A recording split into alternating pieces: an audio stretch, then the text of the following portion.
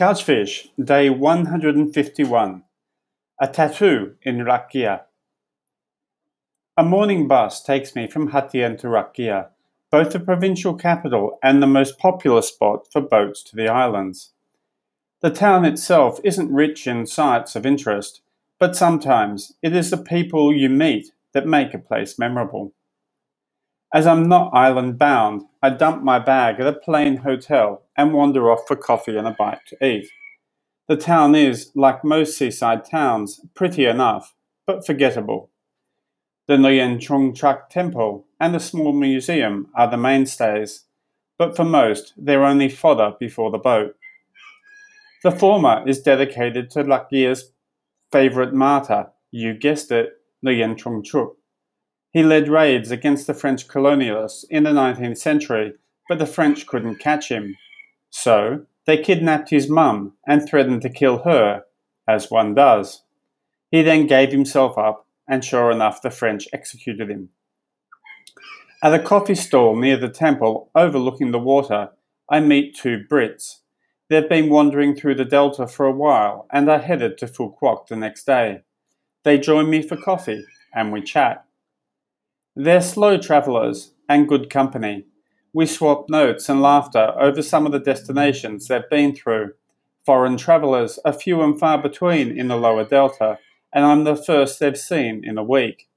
They're just bumbling around on an open-ended trip. Lost backpackers.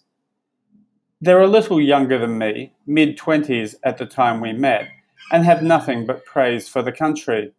Vietnam is home to the friendliest people in Southeast Asia, they say. I'm inclined to agree. As much as Vietnamese can often seem abrupt on a quick take, the hospitality is genuine. They're in typical backpacker garb, fisherman pants, sandals, a beer-branded t-shirt, and she's wearing an ill-fitting cotton tank top. Plenty of beads. He's on the way to dreadlocks, but not quite there yet, while her hair is super short, almost a crew cut. They're both covered in tattoos. I don't have any tattoos, and I can count the number of beautiful ones I've seen on one hand. Not that that matters, of course. They're for the owner, not the onlooker.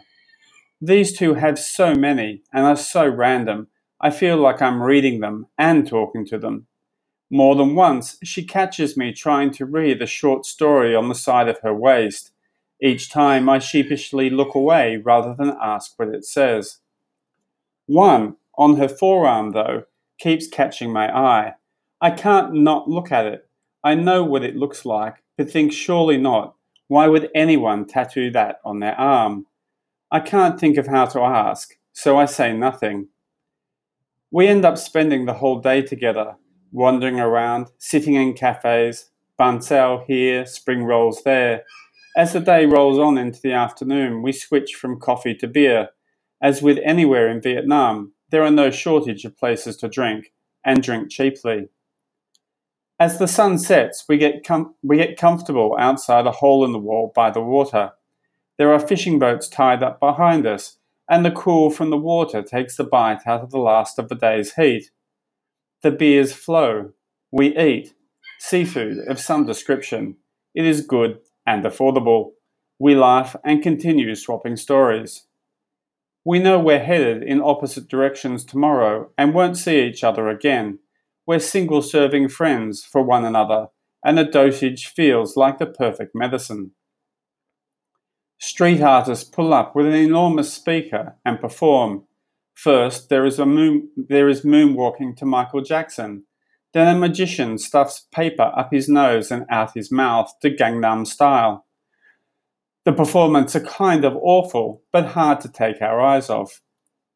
Finally, after I don't know how many beers, I muster the courage to ask her about her tattoo. I'm sure I know what it is, but I have to hear her say it and tell me why she has it on her arm.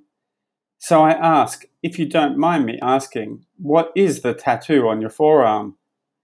He bursts out laughing, and asks if I have been waiting all day to ask. I nod ashamedly. Everybody asks, he says. They're both cackling as she pivots her forearm towards me so I can see it in all of its glory.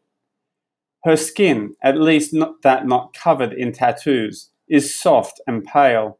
The tattoo, even in the dim light, is as clear can be.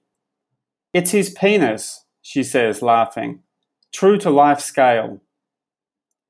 Tomorrow, deep into the Delta.